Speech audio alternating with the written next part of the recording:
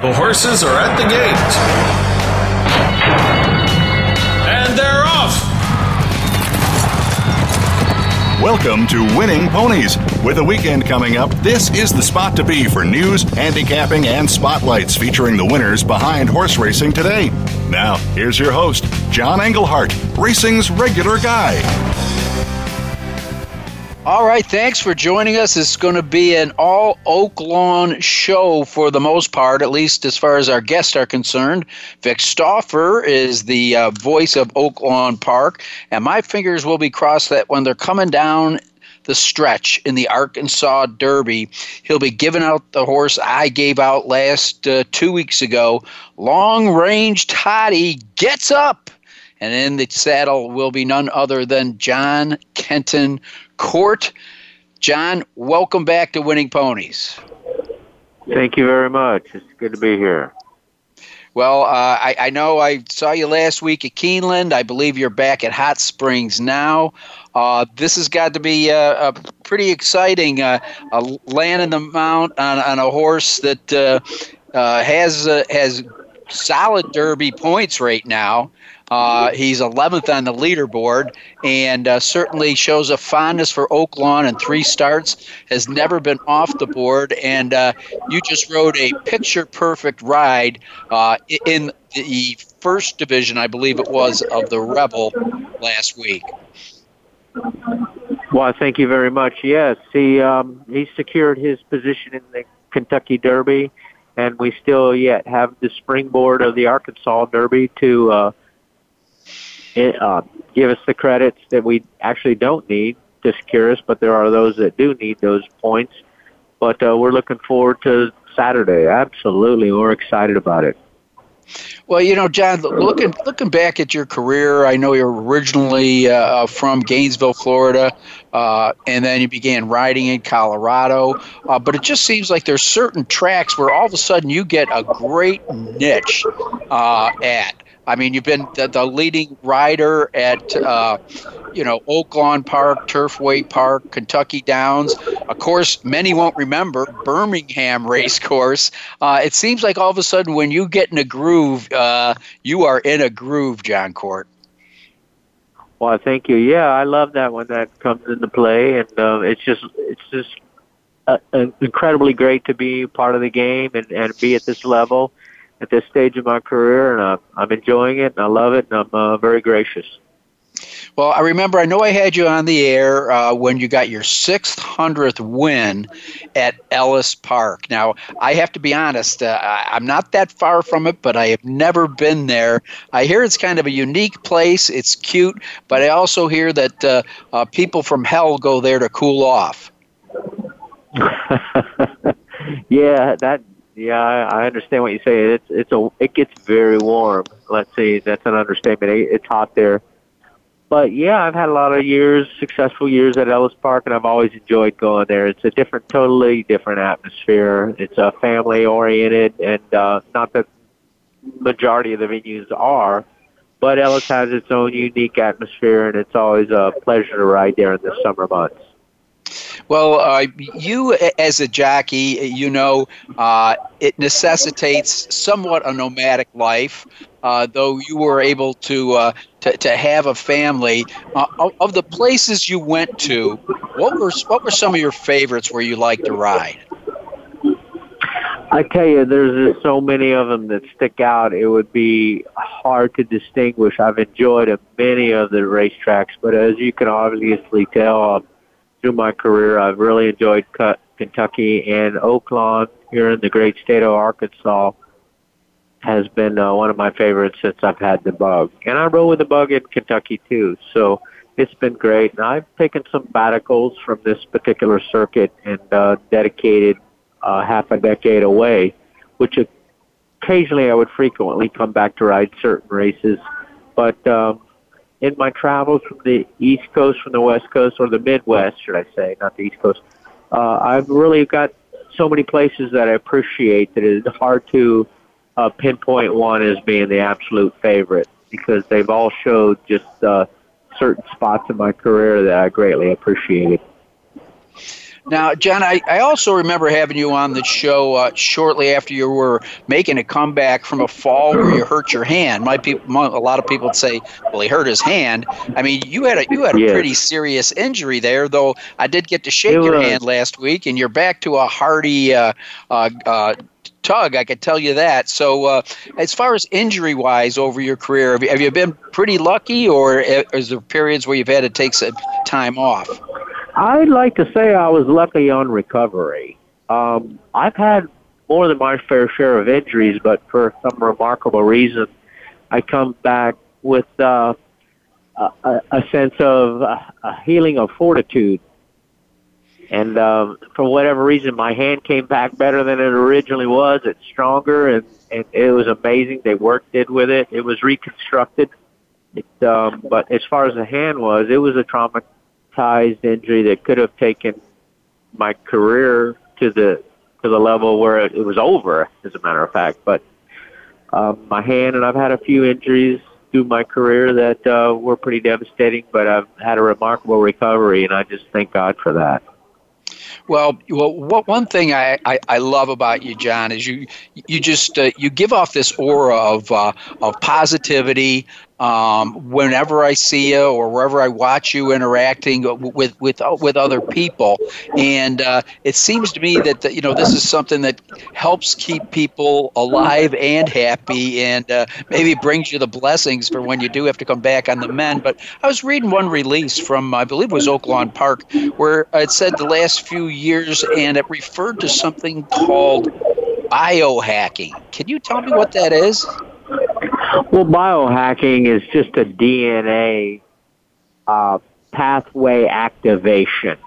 And I learned that in 2014 from Ramon Dominguez. And I've always studied, tried to stay up on health and nutrition, which has been contributed to my longevity. So biohacking, I mean, I was like anyone else. I was skeptical. And yeah, blah, blah, blah. But actually, it turned out to be true. I've got to the point where I don't take vitamins anymore. I learned to biohack my DNA, and it felt like it gave me a new lease on life, which automatically increased the opportunity of my career to be extended. So with that being done and experienced, I'm actually a perfect specimen as far as I'm concerned, and I've been question on this before, that biohacking works. Now, is it a process that you begin during the day? Is it meditation? Is it yoga? Is it concentration? Is it diet? Walk me through it. Well, all of those are included, but it narrows down to really biohacking. It's just changing your regimen. And it starts off with a supplement like a nutraceutical. However, a nutraceutical is a vitamin. Then you have a pharmaceutical with the toxicity of anything that's pharmaceutical. So that would be toxicity. But a nutraceutical is vitamin, and the federal government came up with a new category with the biohacking is nutrogenomic, and neutral being nutrients and genomic being with the DNA gene. And when you learn how to stimulate the DNA gene, they have learned to create a pathway activation that reduces your oxidative stress, which is aging. So if you can reduce your aging process, you're going to find your life changes in a variable areas. And that's what I've learned to do, and it's been very effective. Well, like I said, it comes off quite naturally in a great vibration that you do give off, John. And let's face it, aging is just a state of a calendar, and you can. It sounds to me like you choose not to live your life by a calendar, but how you physically and mentally feel on a day-to-day basis. Yeah, it's great you mentioned that, because I've heard on several occasions, well, I remember when I hit 50 and things along that line. And I was like, yeah, well, that's not me, and that could not be you, but everybody's different. I'm very well of that, but it's that the activator you take. And once I started that, I realized I felt better. My cognitive, everything went to a new level. I slept better when I was sleeping, and I physically, in the gym, I saw the increase. And injury, the first thing it targets is inflammation.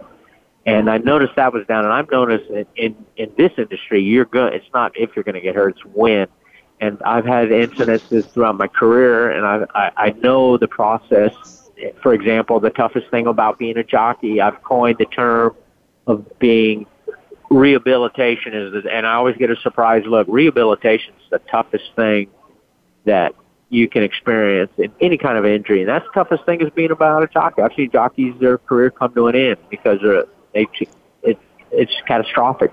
But my point in telling you this is that that with the NRF2 pathway activation of biohacking, I have found that my body, it not only seems to resist it, but has also the ability to recover like I've never experienced. And I love it. Well, it certainly shows, and it certainly showed in that the last race aboard Long Range Toddy, when Vic Stauffer and I were handicapping the races, the Split Rebel and that big card that you guys had a couple weeks ago.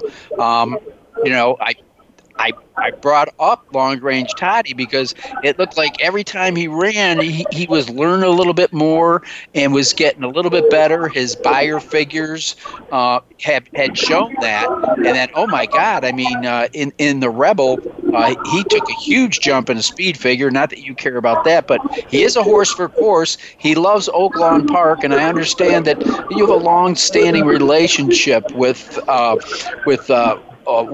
Willis Horton, and that goes back quite a few years, so maybe you guys can get together and do it again. But just tell me about what it felt to be on Long Range Toddy and whether or not you thought you could actually do the improbable and catch the odds-on improbable. Well, it felt absolutely great to be on Long Range Toddy and to be wearing the Horton silk with that family. They've been good to me, and I just really wanted to execute the perfect race that I could possibly execute for them and get them the rewards that they deserve for what they have contributed to this industry. They have been amazing owners and supporters, and they're Arkansas-based, and I just love just the entire mindset that they've contributed to this industry. So the opportunity for me to ride for them and get the best results was the top thing on my list. And the fact that we executed, or I executed that race, believe me, I was a little worried turning for home, but I thought the way it executed, it looked like a superb finish. That doesn't always happen, but that was just created to the excitement and the sense of fulfillment in our accomplishment. It's still, just really is exciting for me. Well, that's fantastic. It resonates. It still resonates. But I know we got another race to go, and then another. So, I know I'm a guy that likes to look forward. A lot of people ask me about the archives of the past, and I can remember some of it, but I don't dwell on it. I'm ready to move on to the next step, and I think that's how I approach my life too. And it's exciting lifestyle to live that way. Well, you've got a lot of people in your corner. You've made so many friends over the years. Now, the one last thing I'll ask you, John, because I know you're very busy, is that in the Rebel, you kind of broke sharp, and it just seemed like you settled on the rail, and then you had a nice rally four wide, and just got up by a neck. Looks like on Saturday you're going to be you drew the outside post. Is that going to change your mindset, or is it just a matter of fact that you hear so many times from jockeys that, well, you can't have a plan A or plan B because they can change instantly when the gate opens? That's exactly right. It can change, and 9 times out of 10 it will change. But I'm going to review the race and set up a strategy and have some targets to go, and we'll kind of go from there. It's hard to really explain too much, but as far as the Rebel went, it was executed well. But this race is a new race, so I'll basically compose a strategy and a plan B or whatever, and sometimes none of those come into play, just as a rebel for that matter did. But and I can elaborate on that. But yeah, I will go into that. 11th post doesn't bother me in the least. I'm confident with the stock, and Steve Asmussen's done a superb job. One of the finest Hall of Fame trainers. I feel honored to ride for him, and we'll just kind of go from there and discuss it right to the point till they swing me over the leg, swing my leg over the horse. So I'm looking forward to it, and I'm very excited. I think you might be able to detect that in my voice. Well, I'm looking forward to rooting you on. I promise I won't bet the horse, so you won't have your death knoll of my money riding on your back. You go ahead and you do it. Don't let that get in your way. Well, like I said, I've kind of been touting Toddy, and then when I saw you up on its back in that ride you gave in the Rebel, I'm like, man, this is the real deal. I pray you have a great trip. Hope he continues to get points. Right now, John, Long Range Toddy is 11th on the leaderboard. So first, second, or third, It looks like you're going to Churchill Downs the first Saturday of May.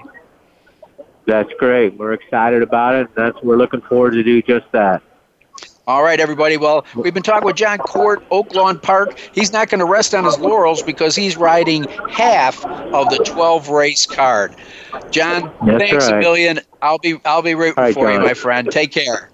Thank you for the support. Thank you for everyone that's supporting us. All right, we've been talking with Jon Court, and he's going to be riding what right now is the second favorite in the Grade 1 $1 million Arkansas Derby on Saturday. We're going to take a quick break, come back, and look at some of the races we handicapped last week and national news, and then we're going to be joined by the announcer at Oaklawn Park, Vic Stauffer.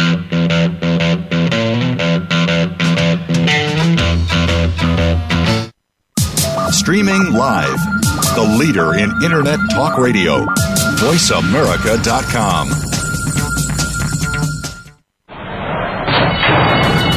And they're off!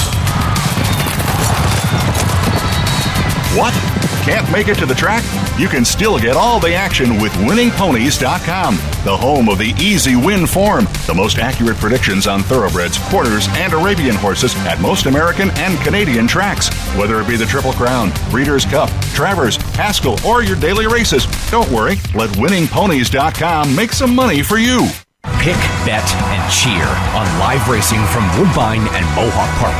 Thoroughbred and harness action. The wagers are just the beginning. Watch award-winning broadcasts covering both breeds, incredible battles contested over the most unique grass course in North America. Experience the full fields with over 130 thoroughbred and 160 live harness days. Get access to free handicapping material and join the ranks of Woodbine and Mohawk Park players from all over the globe.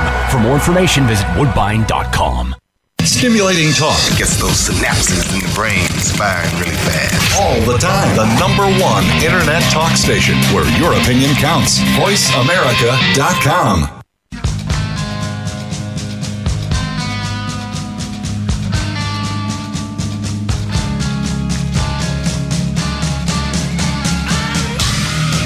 You're tuned in to Winning Ponies with your host, John Englehart.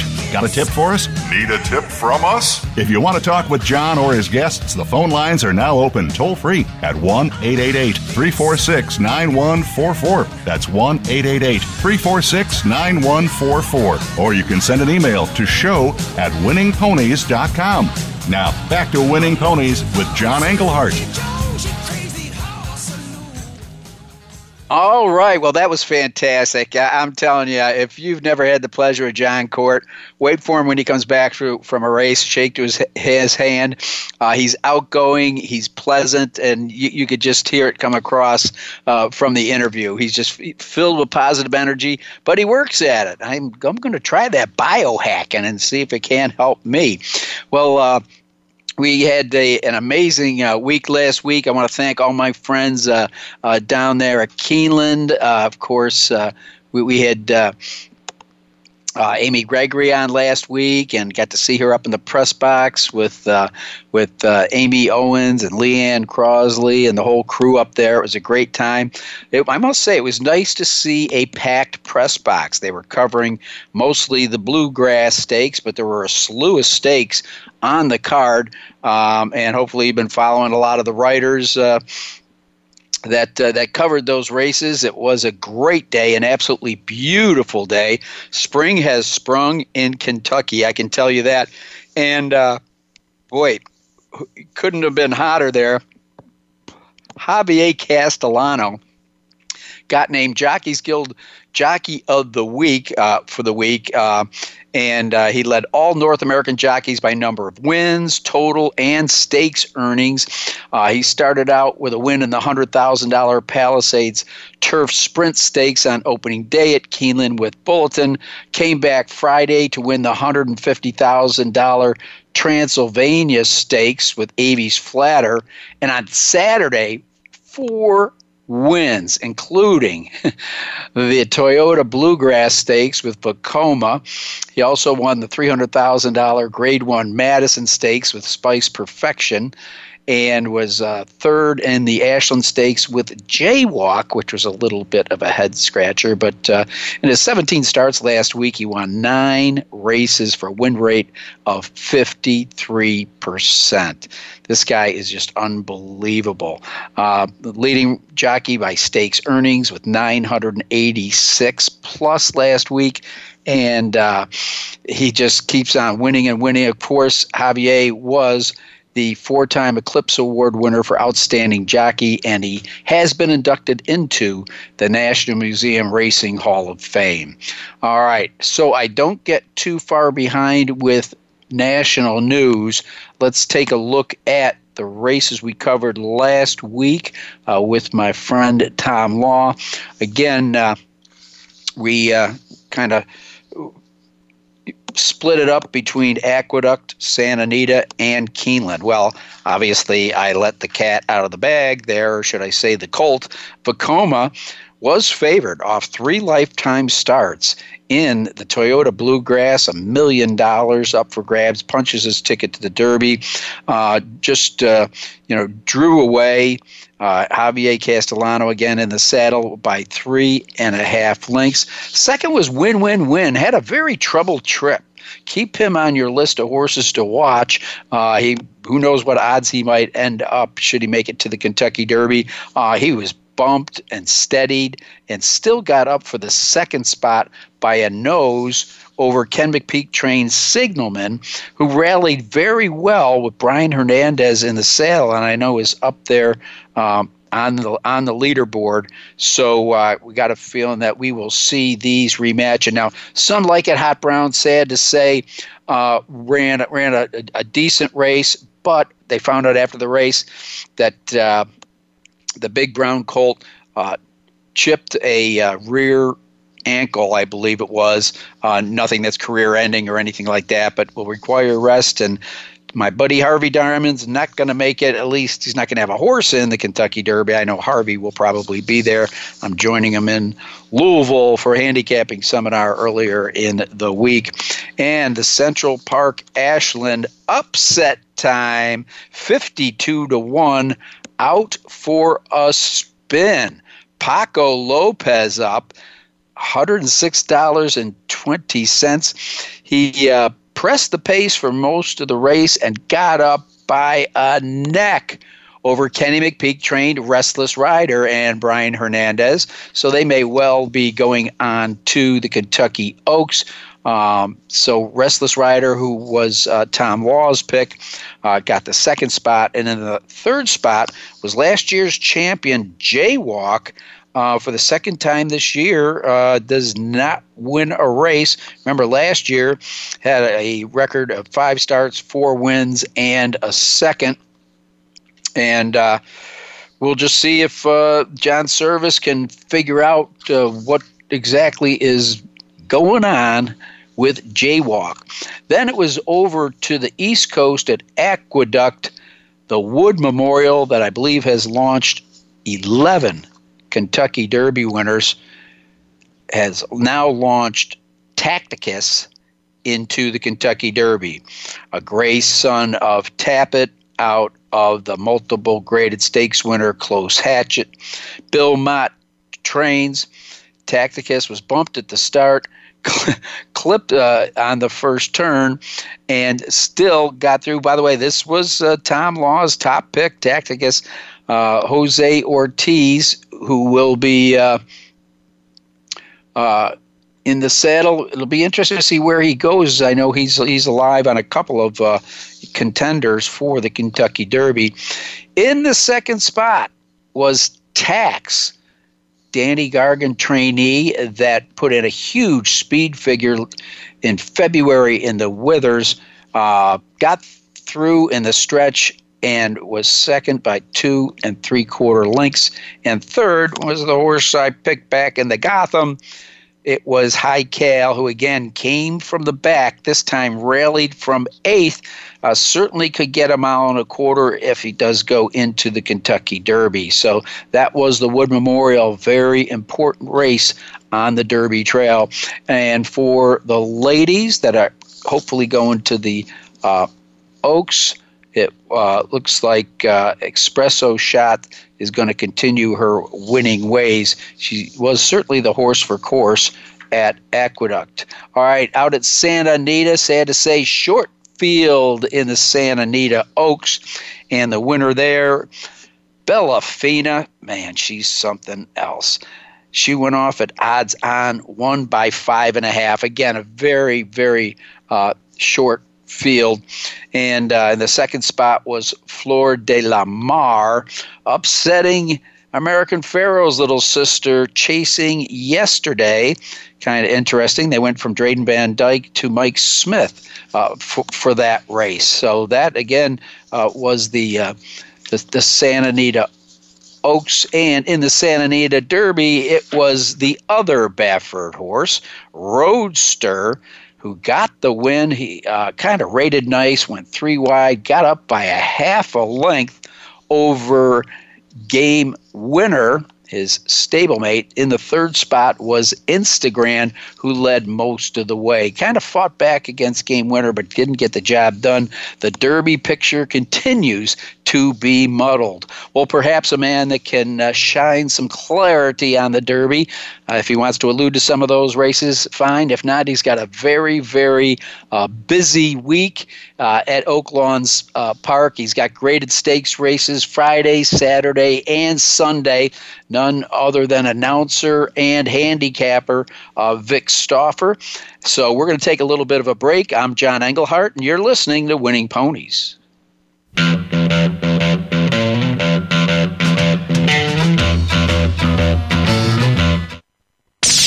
The Internet's #1 talk station. #1 talk station. VoiceAmerica.com. And they're off. What? Can't make it to the track? You can still get all the action with winningponies.com, the home of the easy win form, the most accurate predictions on thoroughbreds, quarters, and Arabian horses at most American and Canadian tracks. Whether it be the Triple Crown, Breeders' Cup, Travers, Haskell, or your daily races, don't worry, let winningponies.com make some money for you. Pick, bet, and cheer on live racing from Woodbine and Mohawk Park. Thoroughbred and harness action. The wagers are just the beginning. Watch award-winning broadcasts covering both breeds. Incredible battles contested over the most unique grass course in North America. Experience the full fields with over 130 thoroughbred and 160 live harness days. Get access to free handicapping material and join the ranks of Woodbine and Mohawk Park players from all over the globe. For more information, visit woodbine.com. Follow the Voice America Variety channel on Twitter. Our hosts always have something to say, and we know that you do too. We tweet on today's hot topics, and you're welcome to follow us. Speak up and join in at Voice AM Variety. That's at Voice AM Variety. Streaming live, the leader in Internet talk radio. VoiceAmerica.com.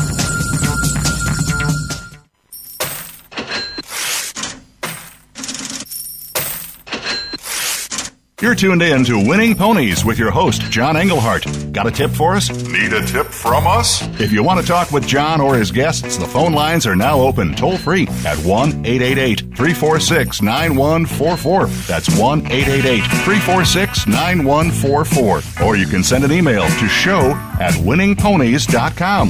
Now, back to Winning Ponies with John Englehart. All right, and back with me for the second time. I never had him on until was the day before St. Patrick's Day when they had the Split Rebel Stakes out there at Oaklawn Park. It was a real joy, and I asked him after the interview, would he mind coming back on? He said, no, sure, call me. And but once I got your number and you got a big race coming, I'm not afraid to call you. Vic Stauffer, welcome back to the show. Thanks, John. It's a pleasure. Love what you do over there. Well done. Well, thanks a lot. You know, you've pretty much been there, done that. You started back in 1985 at Garden State Park in New Jersey, and I'm trying to think, who did you replace in that booth?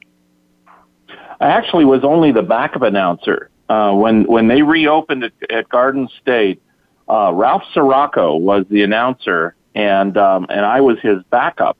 And I had never been the first string announcer at any track, and they gave me a shot to be his backup announcer. And then 6 weeks into that meet, I was offered the full-time job as the main announcer at Detroit Racecourse, and that's where I got my first chance to be the guy. I've known Ralph for many, many years. We've had some good times together. We used to work for Richie Ing. When he was in charge of Turfway Park, he'd bring us in to be the publicity team for what was then the Jim Beam Stakes. So Ralph and I had some good times back in the day. Now, you know, one thing I don't think we talked about in our last interview was the fact that at one time you were Joel Rosario's agent. I was. Over the years, I've actually been an agent for lots of riders, but never at that level. And when Joel first came to the United States, he landed in San Francisco, and I had his book up there. And when he moved down south, Vinny DeGregory took over for him, and it wasn't actually going all that well. He had started a Hollywood Park meet, and he was 8 for 130, and he was looking to make a change. And so we went out and had dinner one night, and we were going to decide who should be his next agent. And about 45 minutes into the dinner, he said, well, what about you? And I said, you know, I've never thought of it to do it down here because I was calling the races at Hollywood Park. But it sounded like a pretty good idea. I had to get permission and the good graces of the man that was running Hollywood Park at that time, Jack Liebau, and he was very gracious and very nice to allow me to do it. And so I took over Joel, and boy, we hit the ground running and did really terrific together. I had him for 28 months, and after Joel, I picked up Martin Garcia, and after Martin Garcia, I picked up Tyler Bays. And so I've been very, very blessed to have some great riders, and it's no surprise that Joel now is considered synonymous with the great race riders in the world. He made a very smart move to shift his tack to New York and hire Ron Anderson, which he did after the 2010 Del Mar meeting, and since then, just look at what he's done. He's won races in Dubai, he's won a Kentucky Derby, he's won multiple Breeders' Cup races, and it's no surprise he's a truly great race rider. That's a great story. You've lived a well-rounded and interesting life, Vic Stauffer. Well, and of course, one of them is I know that you're not afraid to take a pen to some past performances and compete in some handicapping contests. Yeah, actually, another job that I've done is to be a California State Steward, and I did that for 8 years. After I split up with Tyler Bays, and when I wanted to get back into gambling, you can't do both of those jobs. You can't be a steward and also wager on horses. And so I stopped being a steward and started playing the tournament circuit, and that has gone really terrifically. I've won several major tournaments and been in a position to win the Breeders' Cup tournament 2 years in a row, where had the horse I had hung on and won, I not only would have won the tournament, but $1 million bonus. 2 years in a row. California Chrome was in front turning for home, and Arrowgate ran him down and cost me $1 million. And then the very next year, Collected had a chance to get by Gunrunner at the top of the stretch, and he finished second, and I had $1 million bonus sitting on those. So twice in back-to-back years, I was alive for all of the money, but finished second. But they were good showings anyway. Oh, Vic, you're breaking my heart, man. I was like, oh, geez. The closest I ever came to that was alive in the pick 6 at the Breeders' Cup, and there's no way I can lose it because the horse I had in the last leg singled was a horse by the name of Cigar. So I can't lose that bet, right? Probably not. I mean, they all get beat, but that's a pretty darn good position to be in. Yeah, every time I go down to Old Friend's Farm, I look over at the paddock and I see Alphabet Soup, and it's like, I love you, but I hate you. Yeah. What can I say? That was the year that they switched and ran up at Woodbine, and you have to wonder had they stayed where they intended to run, maybe Cigar might have been able to turn the tables. But I was happy for Alphabet Soup too, because that was Chris McCarron and David Hoffman, and such good friends and nice men. And so sorry you didn't hit it, but he was a fun winner. Big gray ghost coming through the center of the racetrack. Absolutely, and I can be blessed to say that Chris is now a friend of mine. It's fun if you stay in this game long enough. People that used to be your idols end up being your friends. I mean, I had dinner with Steve Cawthon a couple of weeks ago. You know, it's like, what, are you kidding me? I idolized the kid, even though I was older than him, watching his career take off. But now we got to talk about your career, because this is going to be a busy one. Now, I know I asked you to handicap the races for Saturday, but I'm sure you're prepped for the other races. And let's face it, the fantasy is going to be a big one, because there's several horses in there that are knocking on the door to get in the Oaks. At the top spot is Oxy Lady. She's number 21 right now. At number 24 is Motion of Motion, who may be the favorite. And then you've got Aura Moore, who's sitting at seat number 28, but obviously anybody else could punch their ticket in the fantasy. A lot of speed in here. How do you see this race setting up, and is Motion of Motion the one to catch?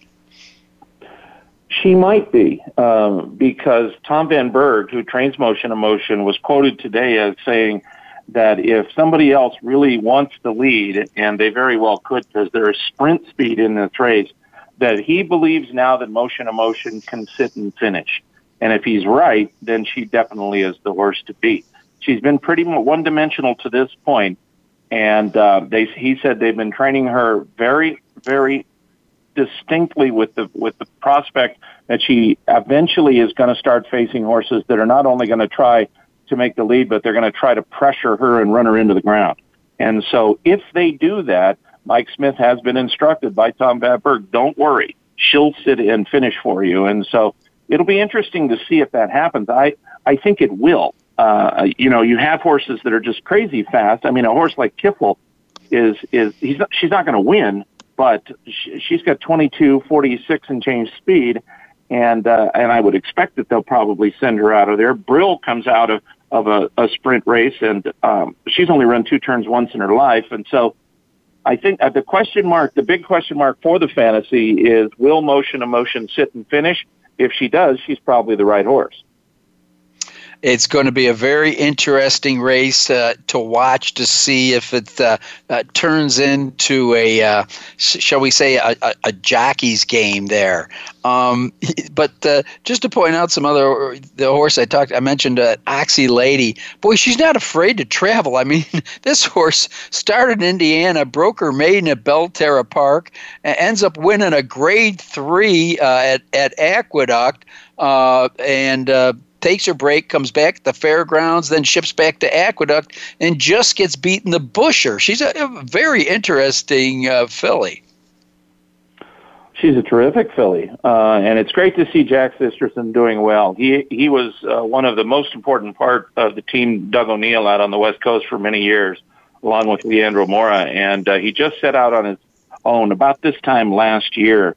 And lo and behold, he's got a horse in a graded stake for Calumet Farms. So That's the Doug O'Neill tree. We hear all about Todd Pletcher and Chad Brown and Wayne Lucas and all these, but O'Neill is another guy that has really had his people go on to do great things, and it'll be fun to see how Oxy Lady does. The 12th hole does her no favors. That's really going to be tough on her. This race, when 5 or 6 or 7 can win, you're right. It could be about who gets the best trip and who gets the best ride, and it'll be difficult for her. If she wins by a neck, we know just based on the numbers that she's probably 4 or 5 lengths best because of the amount of ground she tends to lose on the first turn, and she will lose ground on the first turn. So to me, she's kind of an outsider just because of the post she's in. If she was drawn on the rail, I'd make her a major player. All right. Well, that is going to be Friday. It's the Grade 3, the fantasy that could definitely have Oaks implications. Let's move on to the 800-pound gorilla sitting in the corner, Vic Stauffer, and that is the Arkansas Derby. When we last spoke, we were looking at the major prep for that race, and that, of course, was the Rebel. I don't know if you got a chance to listen to Jon Court earlier in the show, but I was so happy, and I know that I alluded to this horse when we were talking about the race, and to see this horse really get up and punch its ticket to the Kentucky Derby. So, but he certainly loves Oaklawn. It's never been off the board. You got the Hall of Fame trainer. You got Take Charge Indy, who's outside of Tapit, one of the hottest sires. But then what Long Range Toddy did, as you know, was the Improbable in beating Baffert in the Rebel. With Improbable. And now with Improbable, draws the rail. They put blinkers on, and I know that you as a handicapper have certain things you look for. One thing I look for, Vic, is a change in equipment and then a couple bullet works, because my feeling is the trainer gave a test run in the morning to see how the horse reacted. Well, Improbable's come back with 2 bullet works at Santa Anita and now returns to Hot Springs. So this is going to be interesting. I don't know if the rail's going to be an advantage or disadvantage. I'm thinking the blinkers might put just a little more speed so that Jose Ortiz can get Improbable where he wants to be. Of course, Baffert's saying that both Game Winner and Improbable, he expected improvements off the Rebels. Well, the first thing I can tell you is that the rail will be fine. Our racetrack is the most even, fair, unbiased racetrack that you'll see in the world. So wherever a particular horse is drawn, the racetrack is not going to be the reason why they don't win. Blinkers on Improbable, to me, is very interesting because if you go back and you look at all Kentucky Derby winners, almost all of them never had one little tiny straw in their path. I mean, they never missed a work. They never had a day off because they had a fever for one day. They didn't have equipment changes during the process. And to me, an equipment change this late in the game is a red flag because it means that going out of the Rebel, that Bob Baffert wasn't happy with what he saw. So what did he do? He changed riders and he changed equipment. And to me, that is not good because if he was happy just the way it's going, finishing second is all very well and good. That can happen. He was off. He hadn't run since the middle of December. And on paper and visually, he ran a terrific race. Didn't get the best of trips, and that was because of an awkward start. And maybe Drayden Van Dyke panicked a little bit at the first turn and used him a little earlier than he might have. But to do what I call a total makeover, change riders, change equipment this late in the game, I'm not a real fan of that. And so I think he's extremely vulnerable at 8-5 on the morning line. I love your insight, Vic Stauffer. Well, Omaha Beach is one that certainly is going to draw attention. Mike Smith back did win, I believe, what was the second division of the Rebel, just getting up by a nose over Game Winner, who, as you know, did not come back and win the Santa Anita Derby. Yeah, I thought Game Winner ran really well in the Santa Anita Derby, and I'll give you a little insight too. When he finished second to Omaha Beach, Joel Rosario rode him, and Joel and I remained very, very good friends, and he was kicking himself after the race because of the closure at Santa Anita.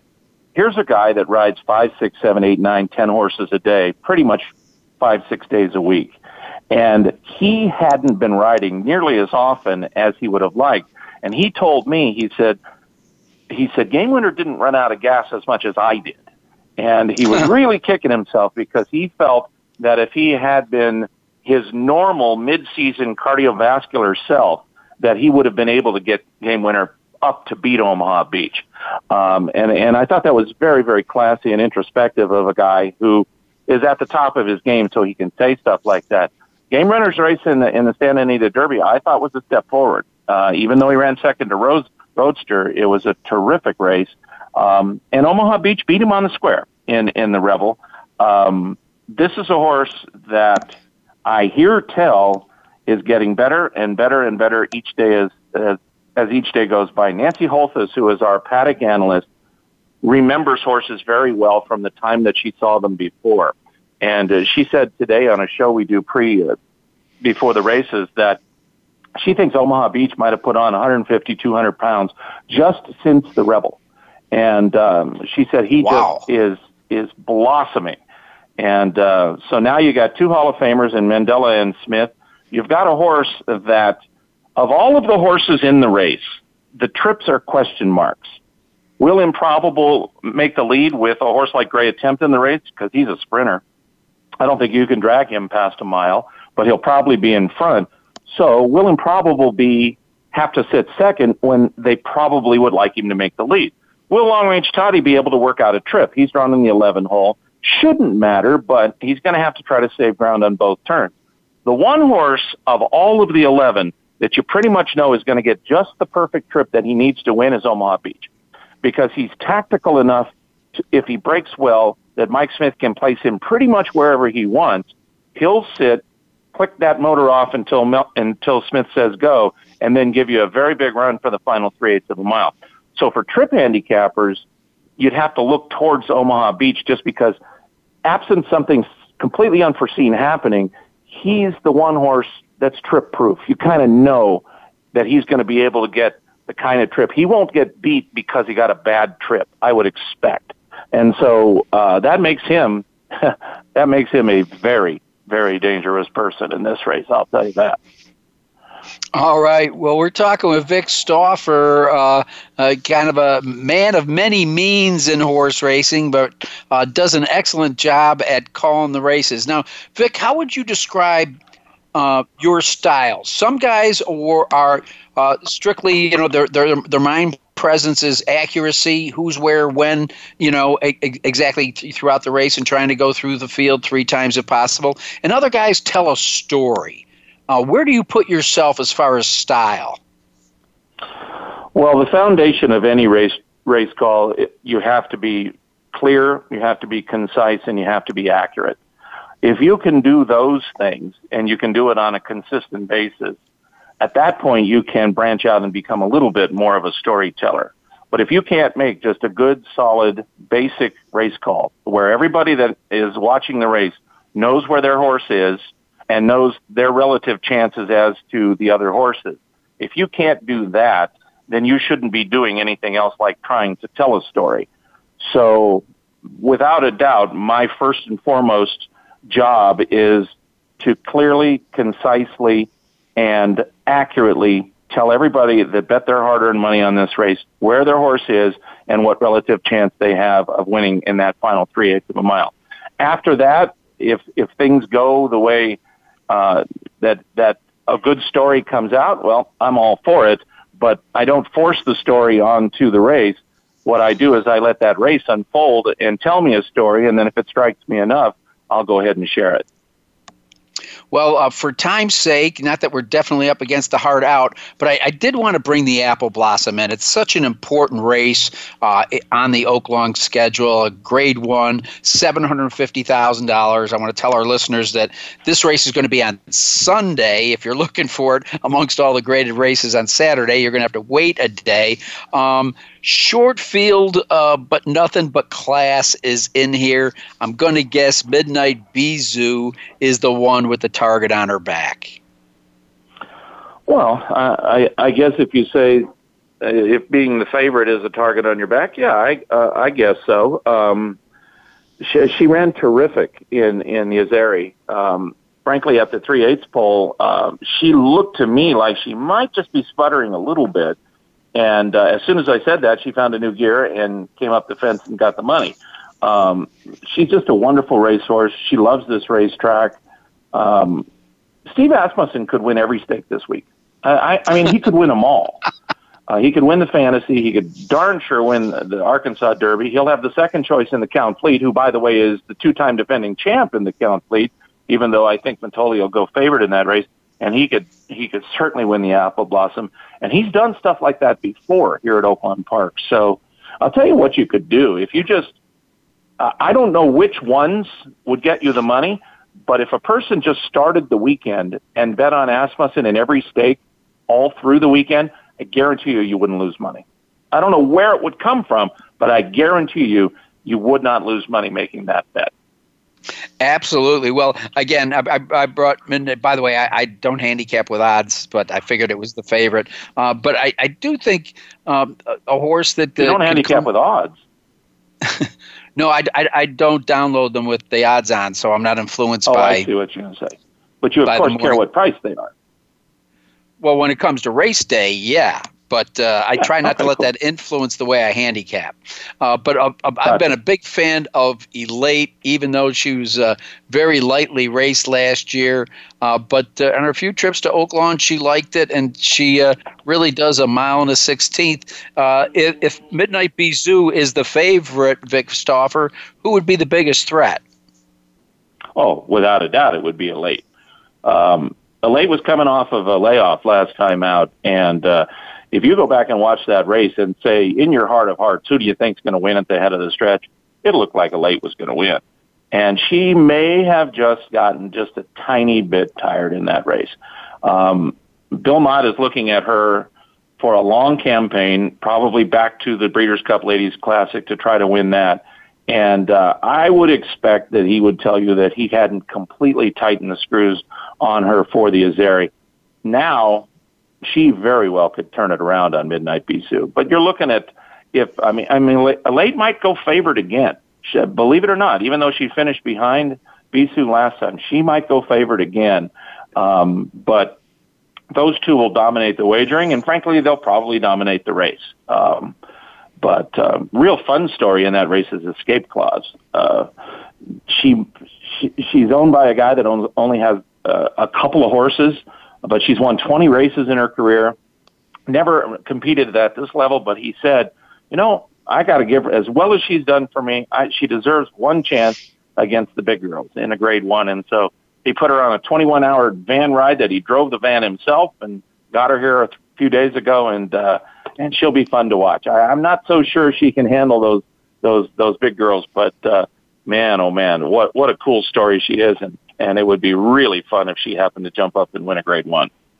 Absolutely. Shades of Mine That Bird. And you know what I love? I used to, years ago, before my kids decided to go to college, breed horses in Ohio. And I love to see a $1,000 stud throw a mare that wins almost $500,000.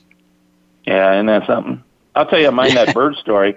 When I had Joel at the time that Mine That Bird was going, he was a 3-year-old, and that guy, Chip Woolley, called Brad Pegram, who at that time had Mike Smith, and said, would Mike like to ride this horse? And Brad said, no thanks, but I got a guy that might want to ride the horse for you.